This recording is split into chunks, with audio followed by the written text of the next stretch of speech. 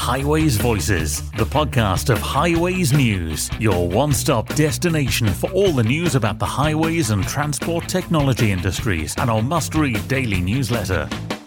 So as the third year of Highways Voices comes to a close, I thought we'd finish it by hearing from a few of the 75 or so guests we've been lucky enough to welcome onto the 40 programmes we've produced in 2023.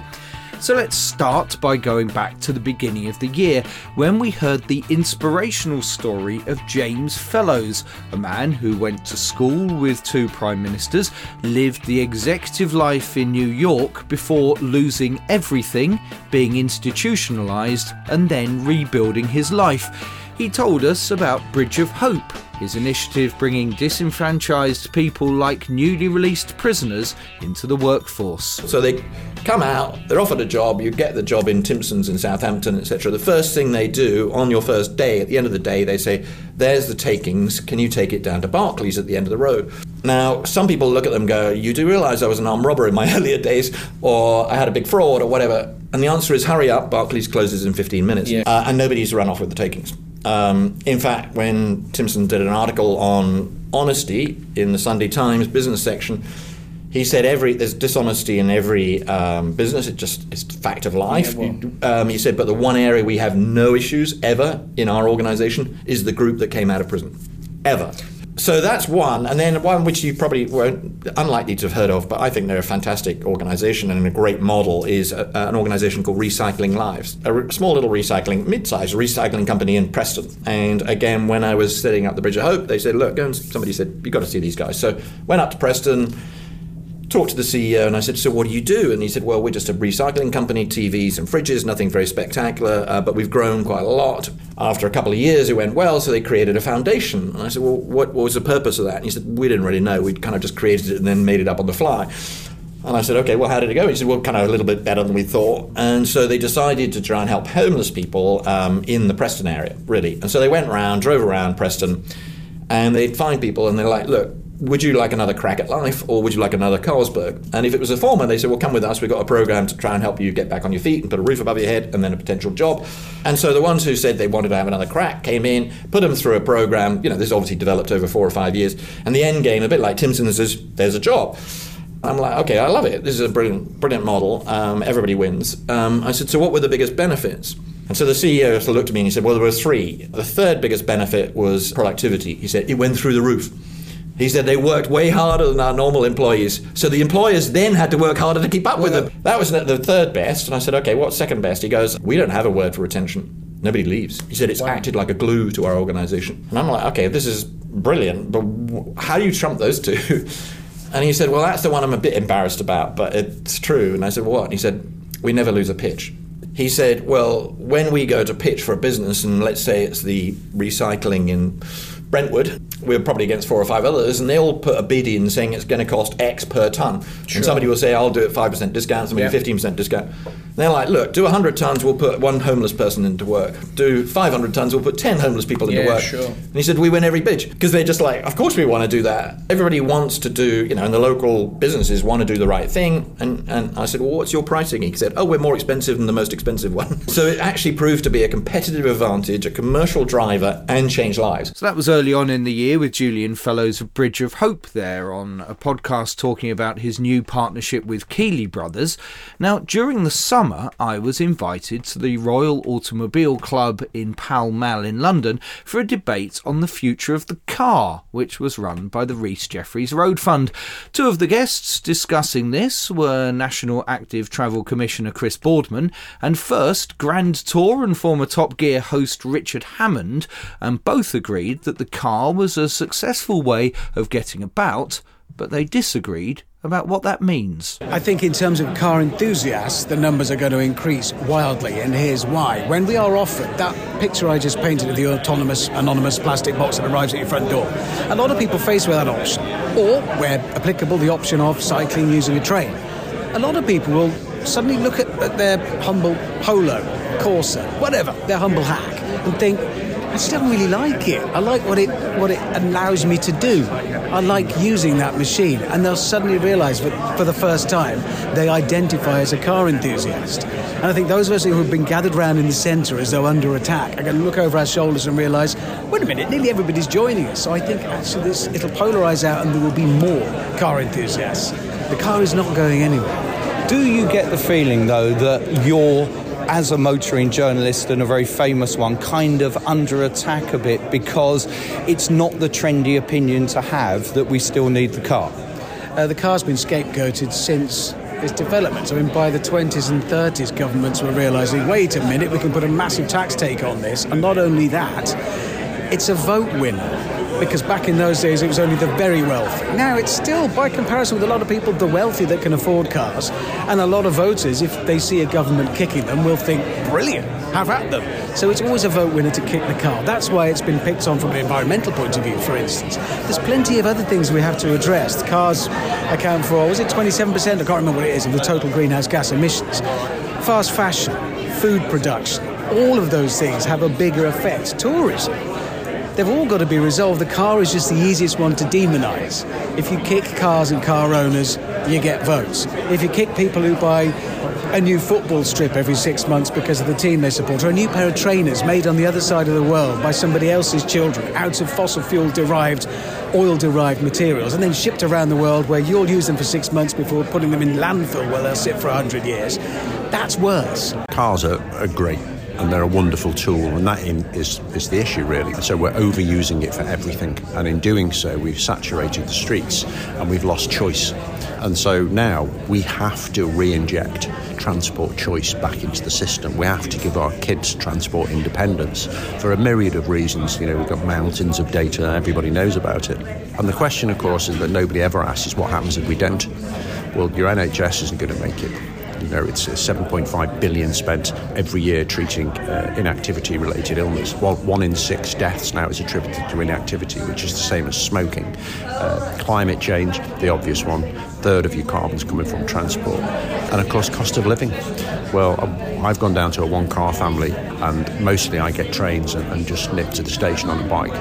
My bike maintenance costs me £20 a year. So we've got lots of incentives to do it, but we really need to be careful. If we don't want to do it, then we have to face those consequences and own them too. I've always talked about the fact that if we had a real joined-up government and holistic, you could be clamouring to the health department for some of their budget to spend on making it easier. Yeah, the active travel agenda actually benefits the policies and ambitions of 8 different government departments out of 24, health being the primary one, of course. You mentioned Holland earlier. Their obesity rate is almost half of ours. I don't think that's coincidental. And they certainly love their cars, but they have other options. And, you know, all of their kids, the vast majority of their kids, get to school under their own steam every day in normal clothes. And they're not cyclists, they're just getting to school.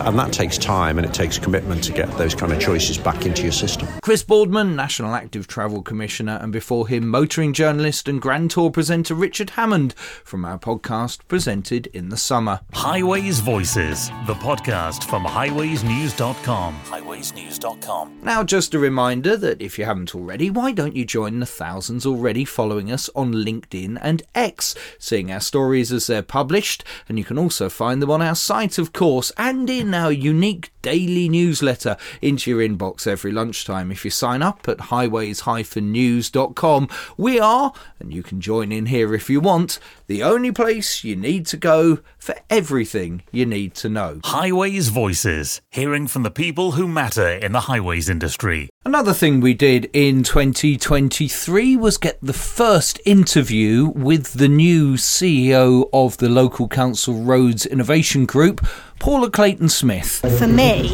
LCRIG is as much about local authorities as it is supply chain, innovative people bringing new products to the market, and everything else that there is to see and encourage councils to look at, really. And what's good is the fact that you get it from a council perspective, because suppliers might think, well, the council should buy this and the council should buy that, and you actually follow what the challenges are that the councils have, so you can see it from both sides. Yeah, absolutely. And I think there is nothing like when I remember when I was in a local authority, and the fact that you've had your budget salami sliced for so many years. Sometimes that forces you to be more creative, but other times sometimes it does make you sort of despair, and you sometimes sort of sit down with your head down and don't look above the parapet.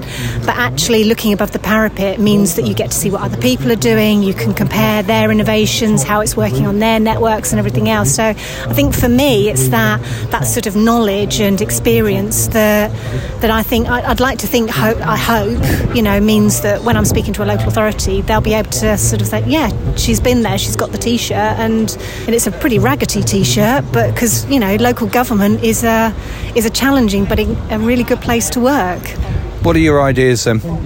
Oh, wow. So I think some of my big ideas are more of what we do well at, which is, more of expanding the events that we do, but making them, more of the interesting things that local authorities want to hear about from other local authorities. I think for me, the Innovation Festival, if we look at it this year, it's double the size of last year's Innovation Festival. I can see this practically being the whole showground at some point, and you want to keep abreast of things. So there's a lot, really, and also want to work with authorities that perhaps haven't, taken part in some of the LCRIG activities, but equally on the supply chain side. But also I think one of the big innovations was the innovation procurement system. I mean, that has all the hallmarks of being the biggest change in the sector for council to be able to procure actually new innovations, and doing that with Crown Commercial Services, I think is a really big deal. Paula Clayton-Smith there as we walked across the huge Innovation Festival outdoor exhibition in Newark. What you didn't see there, though, was that we ended up getting an ice cream together. Swarco improves quality of life by making the travel experience safer, quicker, more convenient and environmentally sound. From software-as-a-service traffic management solutions to parking, VMS, EV charging and road marking too, find out how Swarco can deliver more efficient and safer traffic management. Swarco, the better way, every day. In the autumn, we were the media partner of Highways UK at the NEC in Birmingham, which meant we got to speak to a range of exhibitors and speakers over the setup day and during the event. Among them was CEO of National Highways, Nick Harris. What really helps me, and I think what does help the organisation, is in reality our purpose is quite straightforward and simple, which is to help the country grow. And we do that by ensuring safe, reliable journeys. So if we work away from that purpose, and it's a great purpose, I mean, really, for me, is a purpose that gets me out of bed every day, wanting to get stuck into the challenge and just making things better. So with that purpose in mind, we can then think about, well, what are we doing? Does it lead to those improvements? Does it support safety? Does it support reliable journeys? Are we doing it in a way that is environmentally sustainable? What's the impact on everyone using the road network? What's the impact on the communities around? So yes, a lot of complexity, but a very simple mission or purpose. And what's the timescale for when we'll get a bit more surety about the publication of RIS3 and what the industry is going to need to deliver on your behalf? So it's the question everyone wants to know. What's in RIS3? Where's the money? And as I said on stage, I can't tell you yet, but the discussions are going well. And I am confident that it won't be long before the RIS3 draft is announced. However, what I would say, and I touched on it on stage, is we already know a huge amount of what we have to do. So we have to keep the road network running and being maintained. We've got a large number of schemes, many really exciting, iconic projects already in construction, and we have to finish them. So there isn't a doubt about a lot of what we have to do into the next road period. But of course, everyone is looking for that certainty. And we didn't just have officials on the podcast, but we heard from politicians too. In a moment, the Shadow Roads Minister Bill Esterson, but first, the then Minister Richard Holden, who was extolling the virtues of the new national parking platform. I remember, those not that long ago, being in Middlesbrough, turned up one afternoon, going on a visit myself, a political visit, get to the local area. Got to download a new app. It's raining, it's dark. The last thing you want to have to do is go through the entire rigmarole again, and then you're going to try and remember the login when you've been there 6 months before. The national parking platform should really solve that. One place where you can really access all those services. I just think it's a no-brainer. And I think it'll be really positive just for normal people's interaction on an everyday basis. And I'm so keen that local councils across the country just get involved as quickly as possible, because it'll just be a huge benefit to the road users. And actually, if you're going to somewhere which isn't part of it, then you'll be less likely to go back. Right? This is actually a big pull. I want to get all local councils in it because it benefits them. We ran a story on Highways News this morning about the letter that you've written to all chief executives. Does it frustrate you, though, in a wider view as being roads minister and local transport minister, that you kind of have to cajole local authorities into doing things, whereas you've got a direct route to Nick Harris at National Highways for the strategic network? Local roads, it's a bit harder to have that one holistic view. It is a bit harder, but I want local areas to have that control over their roads. But when we're pushing them just to do purely positive stuff which nobody could object to, I just really want them to get on board as quickly as possible. Another example is the lane rental schemes, right? There are a few of the councils really involved with that now. And I want to see every single council have one. It means more cash for the council. It means fewer delays for the motorist. What's not to like? They just need to get on and do it. And sometimes getting them there is the hardest bit. There is so much excitement here about the opportunities available in highways, and that's true of the transition to low carbon in transport, but also in the technology that's been developed in road surfacing as well. And I think we have some of the best examples of the technology available right here at this exhibition and in the UK. My view is that if government is a partner, has a long-term strategy that gives confidence to investors, we can make the most of it in this country to the benefit of the industry, but the people who work in it, communities up and down the country, and actually fundamentally the whole economy. It is about the certainty, I think, when I talk to technology suppliers, innovators, inventors, about the idea that once they've got the technology actually perfected, there's a market for it, and some of their complaints are often over the capital expenditure versus the revenue expenditure. And as we get more technology that maybe is on a license rather than a one-off payment, they're struggling more to get the money coming in.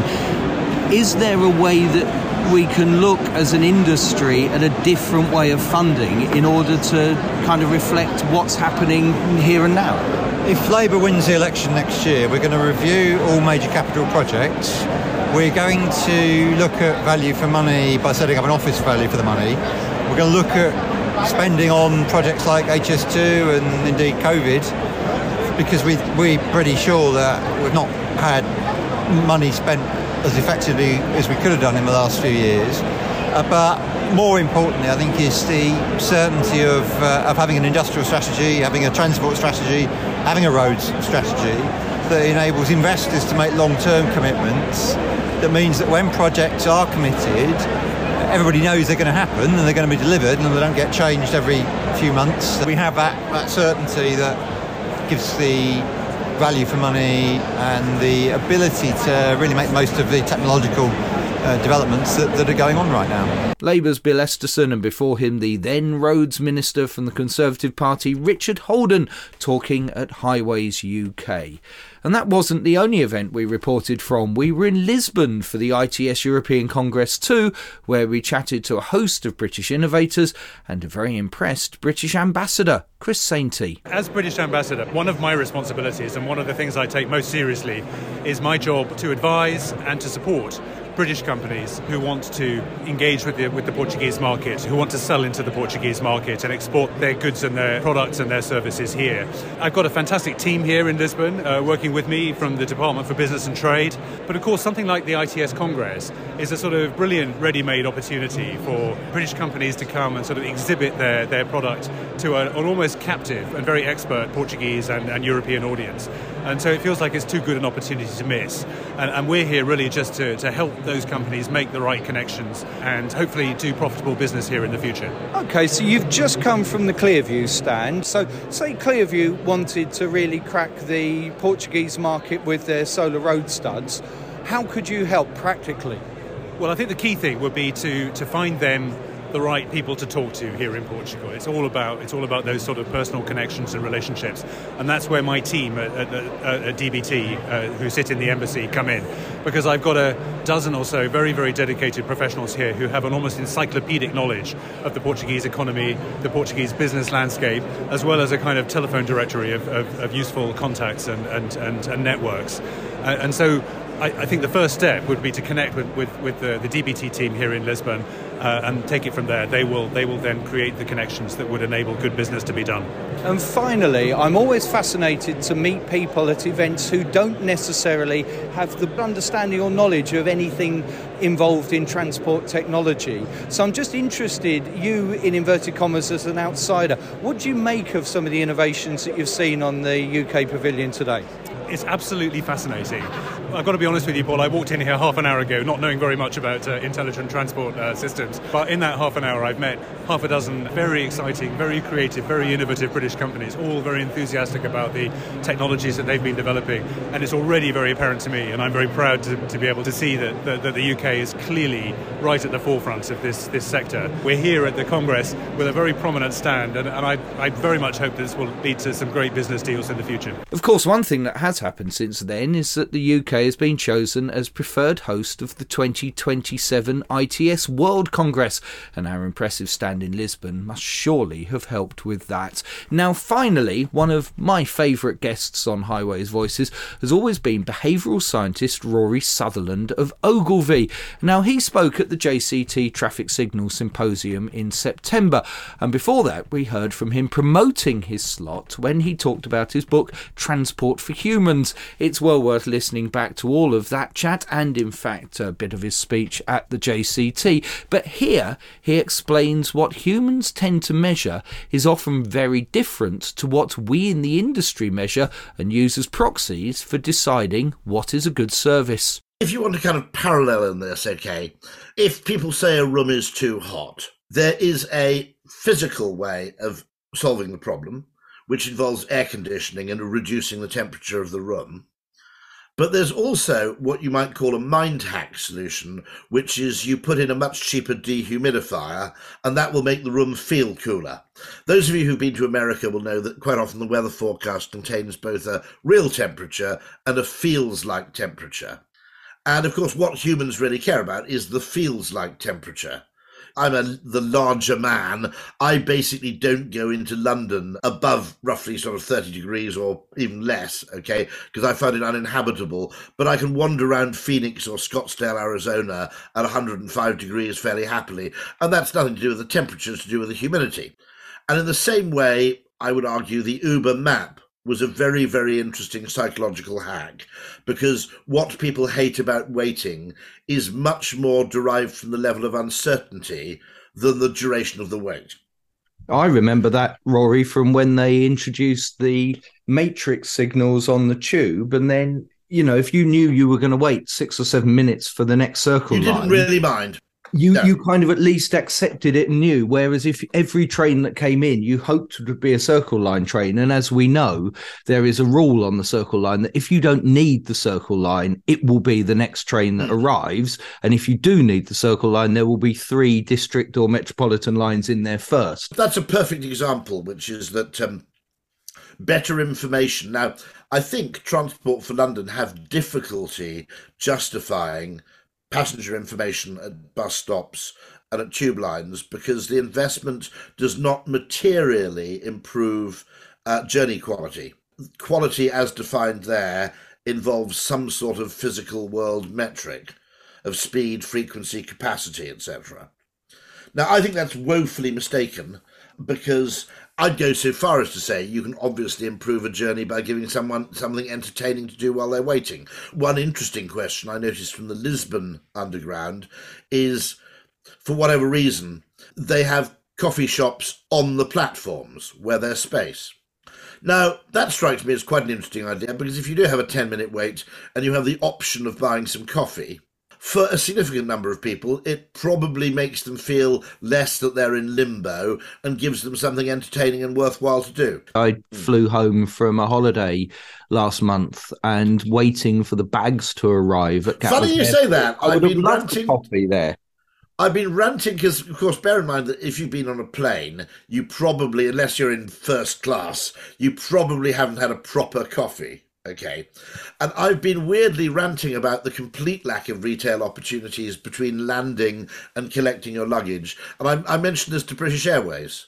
It's completely weird that no one takes the opportunity to sell anybody anything just as a kind of pastime activity while people are waiting for their bags to arrive. I mean, airports, you might argue, are an exercise. At airside departures, airports are an exercise in using retail or some form of retail therapy to kill wait time. So wise words as always from Rory Sutherland, as I say, one of my favourite people to chat to.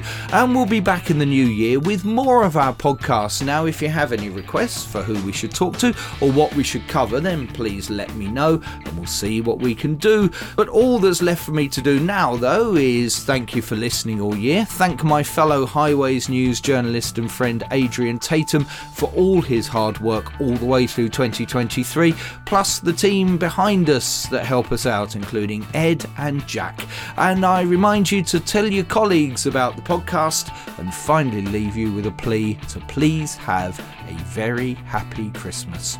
We'll speak in 2024. Highways Voices, the podcast from highwaysnews.com.